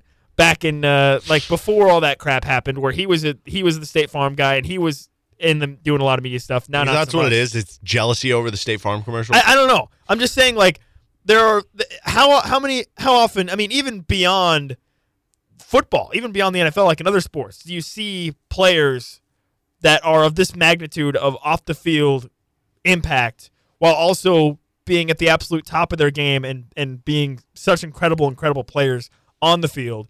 And the Chiefs have 2 of them on the same team at the same time. Mm-hmm. Well, I am almost wondering if it's going to be better if Kelce does miss this Thursday's game. I know it's easy to be listen, he came back from the injury. During the Chiefs game, I was like, Andy, don't let him back in. Yeah. That was my attitude. Yeah. Like, it's week 5. Well, think about it. I mean, you have bigger dreams I know than he was beating the fine for Minnesota that Vikings. game. Usually the ankle gets swollen up and it gets tougher with a couple days. So, yeah, why not just, let him off for the Broncos? You should be able to beat the Broncos without Travis Kelce. I would hope. Yeah, well, I mean, you would think, but you look at what's the one game the Chiefs lost this season? The game where Travis Kelce didn't play. That's true. The Lions, I think, are a lot better than the Broncos, though. You would think. But, yeah, that would have been absolute panic if either one, if not both guy, was seriously If Kelce was seriously out, season's over. They would have had to make a trade for, like somebody really good. Like Kyle Pitts. Either that or basically admitted that, yeah, this is probably going to be a year where we'll still be a playoff team because we have Andy Reid and Patrick Mahomes. The defense is good. It's going to be tough to win the Super Bowl. Dude, It would be, and I'm already getting to that point now to where I will be very disappointed / devastated / upset if the Chiefs don't win the Super Bowl this year.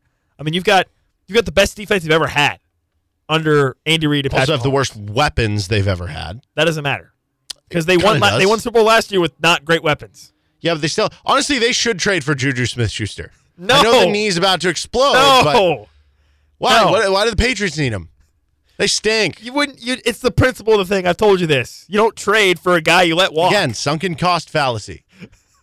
That's like being like, what if the Dolphins were like, hey, we'll give you Tyreek Hill back for a 7th round pick. And you're like, no, we gave up on you before. We can't do it. It's like, no, well, you can change your mind. You can change your mind as things go on. Plus, now you get to pay him less than you would because if he comes over from the Patriots. The thing is like, in the Vikings game specifically, the one series that Travis Kelce missed, or the one like the parts of the game that he missed, that was the best. Like everybody else for the Chiefs stepped up.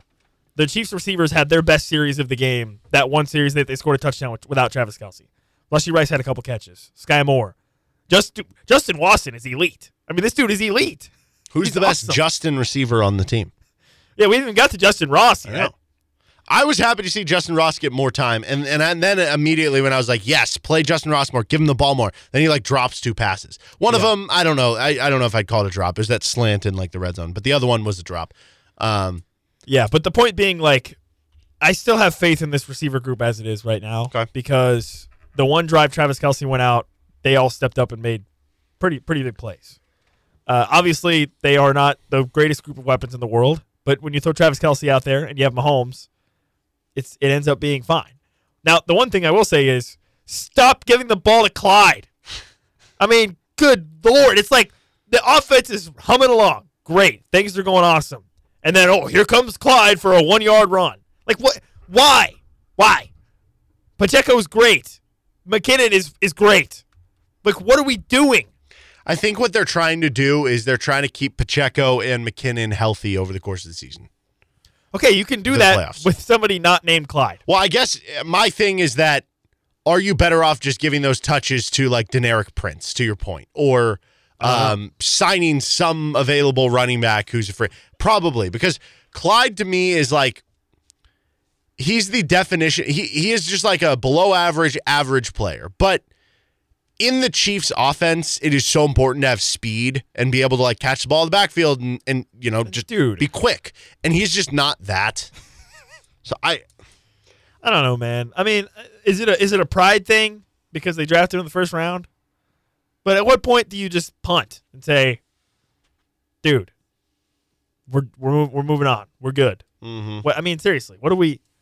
No, like I said, I think that's all it's about. It's about just trying to steal touches and hope that he does good enough that it's not disaster and that keep the other guys healthy. Sure. I'm not as encouraged as the skill players as you are. Okay. Rashee Rice, I almost want him to get a bigger role, but because of the drops, you worry about that. I feel like you're not consistently getting guys open. Justin Watson had a couple nice catches, and he had the one kind of basically snatch an interception away into a catch play, but I just don't know that that's there long term. And I don't either. But when I see the plays where it's clear Patrick Mahomes isn't able to get as much on the deep balls right now because of the ankle injury, the 1-2 Watson kind of fluttered in the air in between a couple guys. It'd be really nice to have a guy that you could throw the ball to and he makes a couple guys miss in the open field. I think the idea of Kadarius Toney is that. but because of injuries, that's not something that's applicable. I think the idea of Rashee Rice. Tony got hurt again. Yeah. Or I don't know what happened, but he came out of the game. Yeah. I think the idea of Rashee Rice is that. But again, he drops passes and he hasn't earned the full trust of the coaching staff yet. Yeah. I don't want to be right about Big Tone, but I mean, hate to brag, but I'm kind of right at this point, I think. It sucks. Very talented player. Just can't stay on the field. Speaking of the defense, you mentioned best defense of the Mahomes era and everything, and they continue to show that. Vikings, that's not like a bad offense. You have they held Justin Jefferson in check, even before the injury. 28 receiving yards? Yeah. They didn't have a lot of pass rush. That was by far the least pass rush they've had of any game. I was not encouraged by that at all. No, they really had to manufacture Kirk with Cousins had a campfire on multiple occasions. He did. I think you're really at this point waiting for Charles Omenihu Charles Omenihu. Yeah, Charles Omenihu, yeah. Is it Omenihu? Yeah, okay. Charles Omenihu, to get off the suspension, which will be after this next game. After the Broncos game. So that'll be a positive because you need somebody else to push. Like Mike Dana is good for a couple spurt plays every game, but over the long haul, Mike Dana is more of a rotational player. Yeah, and George Karlaftis has kind of cooled off. Yes. Obviously, you still have Chris Jones. But if he's getting double or triple teamed, Felix Uzama is shown a few flashes, but nothing. But you're learning as it goes. Yeah, obviously just a rookie, so you don't expect him to be, to that level. But no, yeah, I think I'll be very curious to see because in the offseason, Charles Omenihu was touted as the best free agent signing for the Chiefs, right? That might still be true. It's been shown to me. I've maintained Drew Tranquil was the best signing for the Chiefs in the offseason. And obviously that has looked very, very good. But Omenihu is the type of player where he could have that impact when he comes back and maybe overtake Tranquil as being the guy you could say, well, that was the best signing. Right. So, they could certainly use that. If I told you right now that they were going to trade let's just say a third-round pick, would you prefer them get a receiver / tight end, just an offensive weapon, or pass rusher? Oh, receiver, easily. Okay. Easily, hands down, easily.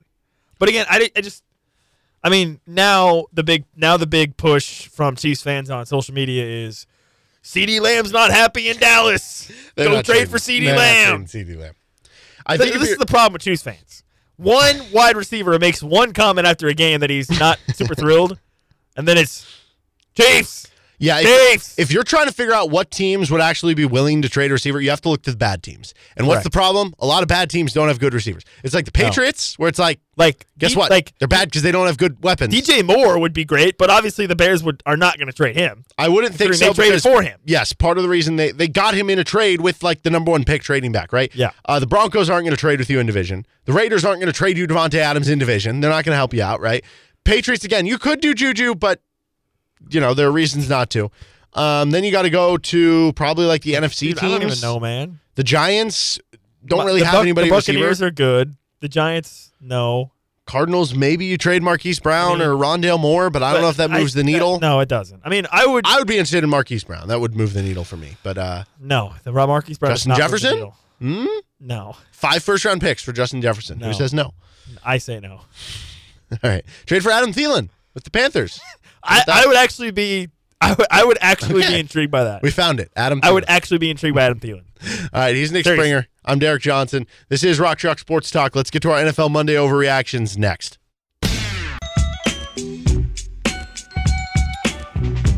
Hey, Jayhawk fans. We are going to be out at Big Mill for the next KU football home game, which will be KU versus Oklahoma on homecoming on the 28th. And beyond being out at Big Mill, we're going to be giving away all sorts of cool stuff from Grandstand. You might not have heard of them before, but since 1988, Grandstand has been making some of the coolest branded items for your favorite craft beverage brands. Glasses, shirts, hats, giveaways, you name it, they can do it. They're always on the lookout for great team members. And if you're looking to work somewhere in Lawrence, not have to worry about a long commute, the process is a cool mix of blend of personal skill and top-of-the-line technology. And on top of that, they have an air-conditioned production floor, an on-site gym with personal trainers, company events, and great salary and benefit packages. Plus, you get to help grow craft beer and spirits brands. How cool is that? So check them out at egrandstand.com/careers to learn more. That's the letter E, grandstand.com/careers. All right, we got our NFL Monday Overreactions, to where we overreact to things that happened yesterday in the NFL. What do we got this week, Nick? All right, dude. Boy, do we love overreacting. And we like doing it on Mondays, especially. All right, first up. What? I'm just introducing the segment. What's wrong? What? No, nothing. All right. First up, live your life. I'm going to live my life, and I'm going to live my truth. You can't stop me. We're off to a great start. Yes. Okay. First up, the Colts are an example of why you should not pay running backs ever under any circumstance. Sorry, running backs, but you ain't getting paid by anybody. I mean, I guess. Like, I feel bad saying it because, like, you know, I don't want running backs to not, like, I don't know. They're fun players and they deserve to make money, and, you know, it just stinks. But it's hard to see the value when they just pay Jonathan Taylor and they give him 3 years, $42 million, which is a ton of money for a running back, though not over a super long term. And then Zach Moss goes out there in Jonathan Taylor's first yards? game. He had 165 rushing yards on over 7 yards per carry. He had total for the game 195 total yards and 2 rushing touchdowns as he leads the Colts to a 23-16 win over the Tennessee Titans. Yeah. I guess right there, that is proof. I mean, this is now Zach Moss. He's played 4 games this year, and in the 4 games he's played, the Colts are 3-1. He's got 445 rushing yards and 3 touchdowns. And he's just a regular journeyman running back. Yes. Right? He was the Bills were like, we don't need you anymore. we have James Cook, and we signed Damian Harris and Latavius Murray. We're dropping you. Here, go somewhere else. And he goes somewhere else, and he's going off. So, yes. I mean, yes, this is kind of an example on why they're not getting paid and why it's probably not smart to do that. At the same point in time, Colts have a lot of salary cap, and it's like they got to pay someone. So I don't know. I mean, it's pretty sad, right? I mean, basically the prevailing philosophy for running backs is basically draft one late in your draft and basically just utilize him for the first 4 or 5 years of his rookie deal, and then do it again, and then do that again, right? Because every team that you look at that has, I mean, besides like the generational talent at running back, right? Like unless you draft, but even then, Jonathan Taylor, Saquon Barkley, like even if you draft a generational talent at running back, it's still the same philosophy still applies, right? Because you see the results. Guys decline. It's just how it is. So I guess not an overreaction. Okay, there we go. All right, Bryce Young, bust. He's done. Bryce Young is an overreaction. A bust. Yeah, this is an overreaction. Now, the stats have not looked good so far. Obviously, the Panthers are one of the worst teams in the NFL. What makes this an overreaction? Well, I think we should probably give a guy more than, how many games has he played? 4? Because he missed one of them. He missed one of them with the injury. Yeah, okay, yeah. I mean, again, the numbers don't look great. 5 touchdowns, 4 interceptions, only 750 yards in 4 games. They're not great. And you watch the game, but a couple things. One, he is a young quarterback in year 4 or in game 4. He has no weapons to pass it to. His number 1 receiver is Adam Thielen. Wow. That's future Chiefs number 1 receiver. I guess so. Who is his number 2 receiver? I don't know. Because DJ Chark got injured. I honestly couldn't tell. Is it like Terrace Marshall? Dude, I don't watch a lot of Panthers. And then who outside of that? Laviska Shenault? I don't watch a lot of Carolina Panthers. I'm sorry. Dude, how many Carolina Panthers players could you name? They still have Brian Burns? Or not Brian Burns. What's the name of the DN? No, Brian Burns. Yeah. Okay, good that's the DN? end. Yeah, Yes. okay. There's one. Bryce Young, obviously. Yeah. Miles Sanders. Yes. They still have Chuba Hubbard. Yes. Okay, there we go. Now we're cooking. Okay. Adam Thielen. Okay. On their defense, I mean, they don't have. I mean, I think we're running out of steam. They used to have Luke Kuechly, Thomas Davis. No, you can't just name past players. No, I know. Stephen A. Smith. I'm thinking Luke Kuechly. I mean, that's pretty. I can't name anybody else on their defense. Yeah. See? Okay, he has nobody to throw the ball to. He doesn't have a good team. There's a reason. I mean, I couldn't tell you the last time I watched the Carolina Panthers game. Whenever the last time they played the Chiefs, probably. I don't know when that is. Well, there's a reason that the Carolina Panthers have been shopping and saying we want to get Bryce Young a number 1 receiver. 1, because they believe in him. 2, because they don't have one. Okay, well, then why'd they trade DJ Moore? Yes, is that they traded DJ Moore. And the other ironic part of that is that they traded a first-round pick for this next year that could end up being the first-round pick to get Caleb Williams, and you probably would have just been better off having DJ Moore and whatever your other first-round pick would have been and Caleb Williams. but that's for another day. I don't think Bryce Young is a bust. I think he's still going to be good. Okay. Just give it time. Trevor Lawrence was really bad in year 1 too, right? And then now he's been, I don't know, yeah. he's a top and 10 obviously quarterback, the age right? old is like, oh, well, Peyton Manning threw 20 interceptions in his first season, and so I get it. It's easy to see like, oh, C.J. Stroud is playing really well, and be like, well, why isn't Bryce Young doing that if he's going to be good? But there are I different think paths. part of for the everyone. reasons why it feels more like Bryce Young is a bust is all the reasons you outlined. Like everything else about them sucks. Yes, right? They're just a bad team. But like the Texans are also not a great team, and they're fine. Yes, but they do have a lot more insulation. Like they've been using draft picks on receivers. They used middle round draft picks on Tank Dell and Nico Collins, who have played well. Yeah. Damian Pierce was like a good rookie running back last year. You've been adding to the offensive line. Like you bring in a defensive coach with some young, interesting pieces on the defense that's been pretty good so far. It's just different. It's just different. Okay.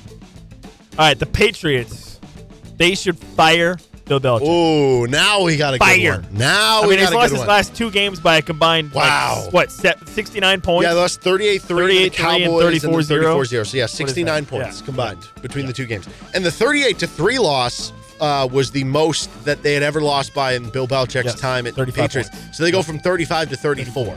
So I guess so they're by that getting logic, better. 33, 32, So 31. So by 2025, look out. Yeah, by week 18, they're only going to lose by 16 points. Yeah, no, come 2025, they're going to win every game. So they're good. They're good. Just hold on to them for at least 3 more years. Okay, this is super awkward because it's pretty clear that the Patriots need a change at this point. You think so? And they're going into an offseason where they have a ton of salary cap. But you know what happened last time they had a ton of salary cap with Bill Belichick? I don't. They wasted it all on Hunter Henry. What was the other tight end? Jonnu Smith. Who else did they give a bunch of money to? Kendrick Bourne, maybe? No, Nelson Aguilar. I do remember They that. gave out all this money to guys who were just like, that's kind of a weird contract. That's a lot of money for a player who's just kind of like a fine player. It's almost like you need to start fresh. The problem is, how do you fire the greatest head coach of all time? You don't. You can't. You almost have to tell Bill Belichick, would you please resign or retire? Yeah, he has to retire. But if he says, I'm not resigning, I'm not retiring, and what if the Patriots finish 3-14, he holds all what do the you do? cards. What do you do? I don't think the Patriots are going to finish 3-14. They're really bad. I feel like they're still going to find a way to win. Mac Jones, bad weaponry. Freddie Bailey's happy. Defense is good, but I thought the defense was going to be great. It's only they've had solid. They've had some injuries. Also. Yeah. Because I think their star rookie corner, Christian Gonzalez, I think is going to be out for a while. Mm-hmm. And they had another corner, I think, get hurt as well. But, dude, yeah, you can't. The problem here is Bill Belichick holds all the cards. You can't do anything. I guess here's where I'm at. I think it makes sense for both parties to move on. And if one of the parties is like, I'm not willing to move on, you kind of do have to force your hand. So I don't know that this is an overreaction. Robert Kraft is not going to fire Bill Belichick. I don't know if this is an overreaction. He's not going to do it. He's not going to do it. You don't think it's an overreaction, though? No, I don't think it is. He ain't getting fired. Okay. Lamar Jackson, we need to have a conversation. He is not a top 10 quarterback. Not even close. The days of him being MVP have come and gone. Well, I feel justified in our week 1 overreaction in that I said it was not an overreaction, that the offense is not built to his liking. And they talked about Ravens offense? It was going to make him, more the complete Ravens offense is not built to anybody's liking because they can't catch the ball. Well, that doesn't help, and it's not good. But also, you know what? That didn't stop Lamar Jackson from throwing a bad interception in the red zone when they were down to the Steelers. What was the score at that point? I don't know, 10-10 maybe? Yeah, something. I don't know. Dude, at this point, I have a hard time overreacting to any game, any Monday after the Steelers and the Ravens play, because it's the same thing every time they play. It's just an ugly, gross, disgusting game that's It is, but this isn't just the Steelers game. 16-13. This isn't just the Steelers game. Here's his stats for the year. He has 1,030 passing yards in 5 games. That puts him on pace for just over 3,000 yards. That's not much in today's NFL. He's on pace for about 22 passing touchdowns to 10 interceptions. Do you think the Ravens? It's not great. Do you think the Ravens regret signing OBJ? To that much money, yes. Yeah. Do you think he'd be doing better with the Chiefs? Maybe. Yeah. But okay, right now Lamar Jackson's 13th in QBR. Now that is not an endorsement of me saying the Chiefs should have signed OBJ. No, not for that much money. Not for that one. It was just always out of the price range. Okay, but is he not a top 10 quarterback? You got to start listing names. So you get to Mahomes, Herbert, Allen, Burrow, Jalen Hurts. Yeah, Jalen Hurts. Brock Purdy? Tua. Brock Purdy? Maybe Brock Purdy? Maybe. I don't know. Maybe. Let's see. Then you get to. I'm not putting Dak ahead of it. No, Dak. We're putting a healthy Kyler We're going to Murray. get to Dak here in a second. So Okay. Keep Dak that fresh. energy. Keep that energy with Dak. I mean, let's put it this way. A better way of looking at this is think of all the middle tier quarterbacks. Like, are you putting Kirk Cousins ahead of Lamar Jackson? No. Are you putting Tua ahead of Lamar Jackson? Maybe. Are you putting, I don't know, Derek Carr ahead of Lamar Jackson? No. Here, let's just run through it. So Josh Allen, Patrick Mahomes, Justin Herbert, Jalen Hurts, Joe Burrow. Dude, those honestly, are the 5 you're for sure taking, right? When you start listing quarterbacks, you start to realize there's really not that many great quarterbacks. Those are the 5 you're for sure taking, the elite right? guys. All right, those are the 5 you're for sure taking. Absolutely. So we have at the very least he's 6th. Brock Purdy is a conversation. I'm still taking Lamar right now, but it's a conversation. Tua, again, a conversation. I might be leaning Tua right now. Okay. Let's see. Who else do we have in that discussion? Dak, conversation, but I'm taking Lamar. Stafford, conversation, but I'm taking Lamar. That's true. Stafford, Kirk Cousins, conversation, but I'm taking Lamar. Okay. Trevor Lawrence. Probably take Lamar still. Okay. I would think. Well, Trevor Lawrence, I don't know. I don't know. I mean, if you were saying I'm building a team today, and I would probably take Trevor Lawrence. Yeah. But I don't. Okay. I don't know. So that's 5 guys we'd have a conversation with. 5, he's definitely. So he is somewhere in the 6 to 11 range. I would say it is an overreaction. He's still top 10, but I don't think the offense is suited well, and they have not looked very good on that end of the field so far. Okay. Well, speaking of Dak Prescott, speaking of Kirk Cousins, we had this discussion about the Jets trading for Kirk Cousins because the Vikings suck, and they clearly should start tanking and move on, right? Kirk Cousins heading into last year. He's in the last year of his contract, I think. So the idea of a rental is in there, right? So the Jets would have been a team that done it. I have a better idea. The Dallas Cowboys should trade for Kirk Cousins. Ooh. They should punt on Dak Prescott, trade for Kirk Cousins. That's their best chance to win a Super Bowl this year. What about Trey Lance? That's their best chance to win a Super Bowl this year. Trey Lance is their 3rd string. I don't think Dak Prescott and Kirk Cousins are different enough. Trade for Kirk Cousins, and the Dallas Cowboys have a chance to win the Super Bowl. I don't think Dak Prescott and Kirk Cousins are different enough. They're both guys who put up really good stats, and they've both struggled in big moments. Both guys are viewed as being somewhere between that probably 9 to 14 range of quarterbacks.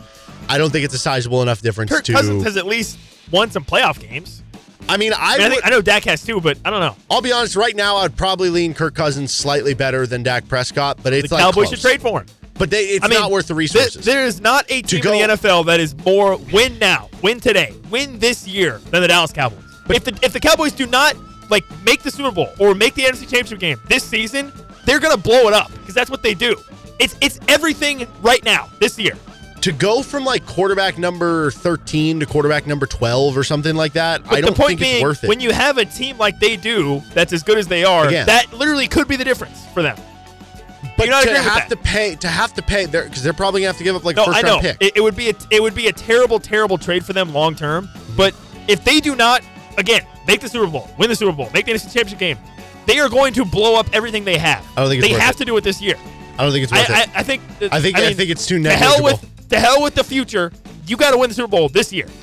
I would be on board with you if you told me it was I don't even know. Is there an elite quarterback that's Matt even on Stafford. the trade market? What if it was Matt? What if the Rams were being bad again this year? That I could probably get on board with more. I don't think it's that big of a difference. The Cowboys have to win this season. Right. Otherwise, Mike McCarthy's going to get fired. Any more quick ones? Bengals back. I'm going to say no. Jamar Chase is back, though. The Bengals are back. And listen, I told you last week, because the Rams didn't beat them. The Cardinals. Because the Rams didn't beat them, they're going to make the playoffs. They beat the Cardinals. I will see you in January they have when the Seattle, Bengals Buffalo, are and San Francisco in the next playoffs. 3. If they go 1-2, I will see you in January when the Bengals are in the playoffs. He's Nick Springer. That's our NFL Monday Overreactions. More KU football talk next on RCST.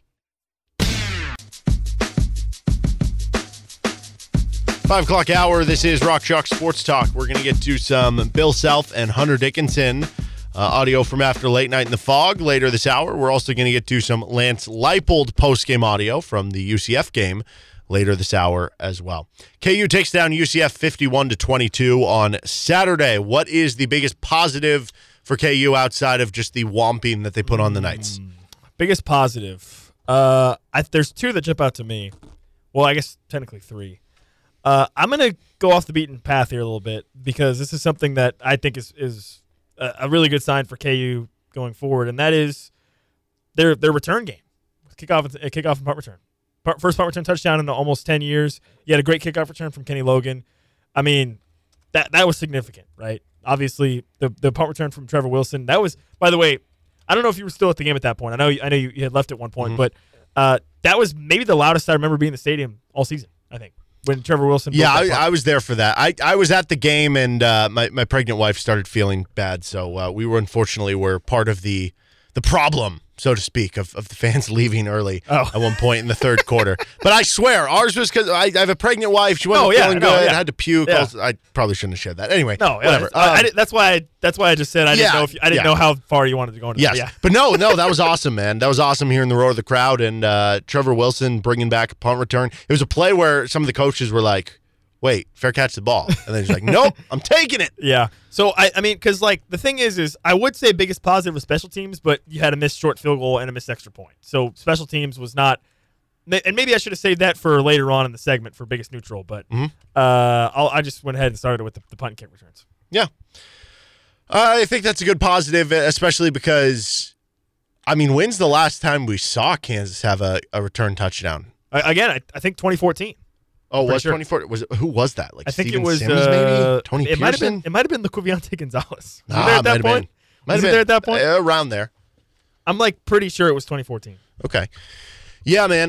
That was certainly a big positive and something you can take away moving forward because it's felt like to this point the KU special teams has been better, but the reason it's been better to this point, or I guess before the UCF game going into that one, that we deemed it to be better, was because they just hadn't made any mistakes, right? It was just better because last year you struggled and at times made mistakes. You go back to year one of the Leipold era, you had punt blocked against Coastal Carolina. You go back to last year, whether it's the Kansas State game, muffing punts or, giving up big returns. It was not Laquaviante Gonzalez. It was not Tony Pearson. Was it 2014? It was 2014 Wait, can I guess? Sure. Knock yourself out. There's no way I'm going to guess this based on the way you There's no way you're going to guess it. For a punt return touchdown. I'll even give you the game. Okay. West Virginia. I was going to say West Virginia, but I'm trying to remember the name of the player. You were not going to say West Virginia. I swear I was. Man. Not Justin McKay. Nope. Not Justin McKay. It's on the tip of my tongue. I don't think it is. I don't know. Give me a first name. Nick Harwell? Nick Harwell. Really? No, I wouldn't have got that. I didn't think Nick Harwell was even returning punts, to be honest. Good receiver, 76-yard punt return for touchdown in the fourth quarter against West Virginia in 2014. Okay. Which, by the way, that was also Clint Bowen's first game after they fired Charlie Weiss. Is the interim. Yes. Head coach of Lawrence High. He has the city showdown to get prepared for this week, which we'll have on KLWN on Friday. But yeah, man, to the UCF game, it had been just about improvement because you weren't making mistakes. This was the first game where you showed improvement in not just that, although you did make a couple mistakes for the first time, but you showed that you can actually do something super positive, which I mean, a punt return or a kick return, I would love to see the numbers on games of how often teams win if they have a punt or a kick return. I mean, it's basically like a free touchdown, right? Like it's almost like a positive turnover. Like instead of you having a turnover, you're getting one. Why don't you just come up with a better name than But we got to workshop that. Yeah. Better name than positive turnover. Just first of all, it's too long. Second of all, it doesn't make any sense. No. Turnovers are bad. People associate turnovers with bad things. So even if you say positive in front of it, that doesn't wash it out. You got to come up with a better. No, I'm just saying that's what it's like. So anyway, my biggest positive from the game is, I mean, I kind of want to go back to what we were talking about earlier with the running game. Like the running game, you already knew was a positive. I mean, the big obvious ones I think were the run game and the defense. But I'm going to do the defense. I'm going to do the defense. Okay. You did give up over 200 yards rushing low-key to UCF, so you'd like to see that tightened up a little bit more. But, the game gets out of hand, and you're kind of playing more soft coverage where you're basically saying, hey, if you want to run for – like the one drive where – conservative defense, yeah. Where it was 37-8, and UCF is going down to try to score a touchdown, and they eventually did to make it 37-15. They got a lot of rushing yards that drive and ended up scoring a touchdown. It was a 17th play. It was a 7-minute drive. 8-minute drive. 8-minute drive where you were up by 29 points or whatever, and you're like, okay, if you want to bleed the clock out, that's fine. We'll play soft coverage. If you want to gain 6 yards a pop and take 17 plays or whatever, 15 plays, we're fine with that. So I do think it was better than maybe the numbers showed. But the pass coverage was really good. You held Kobe Hudson, who had one catch for 5 yards in check, who was their stud receiver. And you didn't really give up a ton of big plays in the air. I just did the math on this. Mm-hmm. That 17-play drive, they ran it 13 times. Yeah, so that was a majority of that, right? When you were basically saying, took 8 minutes. We're actually fine with you running the ball here, right? Yeah. So that does skew a little bit of the numbers. Their defense was really good. Again, if you said coming in against a UCF offense that was averaging over 500 yards per game, that was averaging over 37 points per game, it was one of the top 20 in the country, it was one of the top offenses in the Big 12. You were going to hold them to 22 points, and you were only going to do that by forcing one turnover. It wasn't a game where you just held them down because they had a bunch of dumb interceptions. Yeah. You held them down because you shut them down. Yeah. That's the biggest positive for me. And to this point in the season, how could you not be very happy with where the defense is? Yeah, and I don't know how much of that people might say, well, UCF started with John Rice Plumlee and then went to Timmy McClain. But the right situation is Timmy McClain had been playing and starting quite a bit. So it wasn't like they just they had to go to a guy they never even played before, right? And Timmy McClain had led them to a lot of points and had done really well. Yes, Timmy McClain was the starter for their previous 2 games, and they put up 33 points per game, 31 and 35 against K-State and Baylor. So it's not like they had been a pushover with Timmy McClain. Yeah. So that's my biggest positive. What is your biggest negative?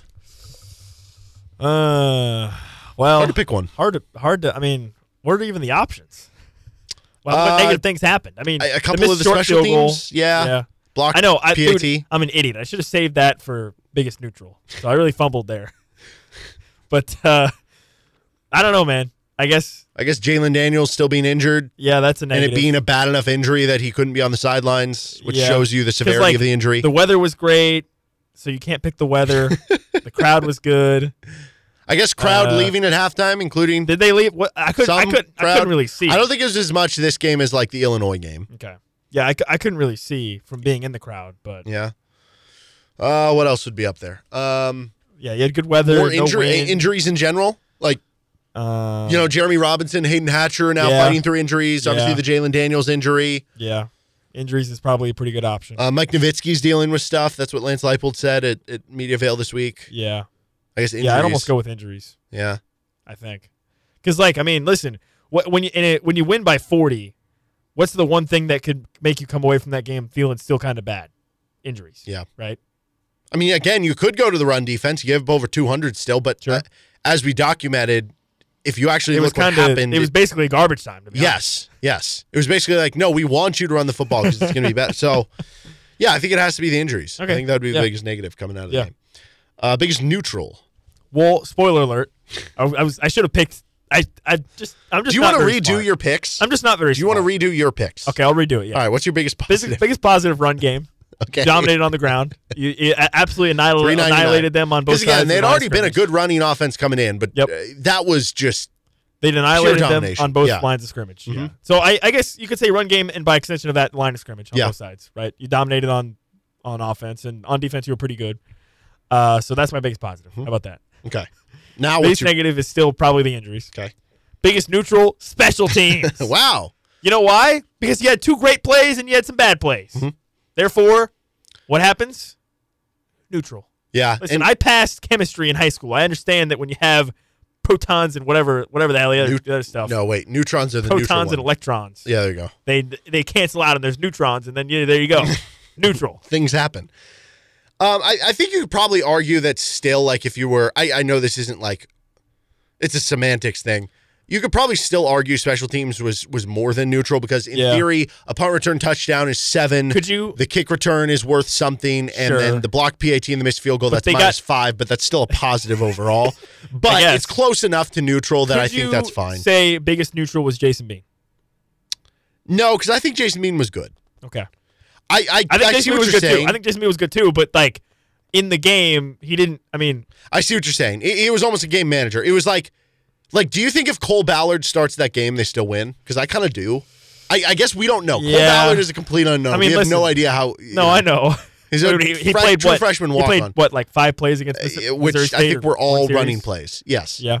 Which, so listen, I mean, that's all Jason Bean did in the second half. Sure. For KU. So maybe yes. I mean, maybe you or I could have quarterbacked him to a win. It's easy to see. I can take a snap and hand it off on HB dive to Daniel Highshaw. Right, that's not to take away from Jason Bean, because I did think Jason Bean played well. I agree, yes. He was efficient. That's why I said, can you make the argument? I don't think that I wouldn't say he was. Biggest neutral because of how well you ran the ball, dominated the line of scrimmage, and played defense, that it just didn't matter. Yes. I understand that point of view, and I think that's fine. I just don't want to do it because I do classify Jason Bean as having a good game. And when he had to make throws, he did, and he was efficient when you needed him to. Yep. Biggest neutral. Special teams, I'm telling you. That's the answer. Yeah, I mean, it's funny. The play where the guy who trips up Kenny Logan, I can't remember who tripped him up. It was somebody. It was his own player, right? Yeah, it was his own player on his own team. That in itself was the most neutral play. It's a great return, but it could have been a touchdown. You know? Yes, correct. Sure. Yeah. I'm trying to think what else would even go up there as being neutral. I got one. Go back to the weather. The weather was good. Yeah, the weather was neutral. No, the biggest neutral for me was the receiver usage, I guess. Yeah. And it's not that it's not a negative because it's not like the receivers did bad or they dropped a bunch of passes or they weren't getting open.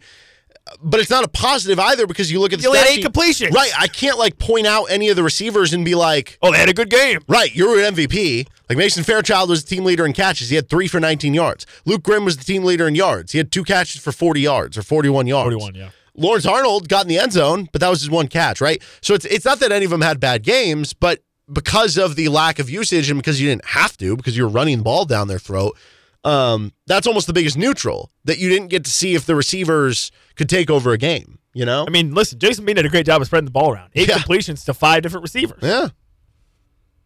Is that right? No. Yes, 5 different receivers. Okay. Luke Grimm, Mason Fairchild, Devin Neal, Trevor Cardell, Lawrence Arnold. All right. So that's my biggest neutral.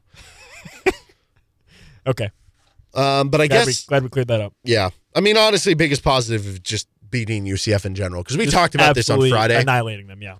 We talked about on Friday how it was not just important to get back on your winning ways, and every win does matter as you're trying to stack them up. It was important symbolically to be like, you can win more games with Jason Bean. Yeah, absolutely. And obviously, we had already said on Friday afternoon before the Oklahoma State K-State game that you needed to go 1-1 in this stretch, and that UCF was the best opportunity to do that. That became even more apparent after Oklahoma State beat Kansas State on Friday night. Mm-hmm. I think after that game, when I woke up Saturday morning, in my mind, I was like, this is a must-win game for Kansas. Yep. Must win. And not only did they win, they absolutely blew their doors off, annihilated them, ran them out of the stadium. It was never even a contest. Domination. He's Nick Springer. I'm Derek Johnson. This is Rock Chalk Sports Talk on KLWN. We're going to get to some Lance Leipold post-game audio coming up later this hour. Coming up next, though, we've got some audio from Bill Self and Hunter Dickinson after Late Night in the Phog on KLWN with RCST, Rock Chalk Sports Talk. Depend on it. Well, that's it. If you're listening on our podcast side, thanks for tuning in. Please give us a positive review if your platform allows you to do so, as you can find the show anywhere you get your podcasts with the Best of RCST podcast. If you do have any questions for the show, whether it's for a mailbag, just something you think that would be fun to talk about, you can reach out to us on our Twitter page at RCST1320. You can also email us if you don't have Twitter. RCST1320am at gmail.com. That's RCST1320am at gmail.com. And if you want to listen live, 3 to 6 p.m. Central Time, Monday through Friday on KLWN, KLWN.com, and the KLWN app. Have a good rest of the day and see you next podcast.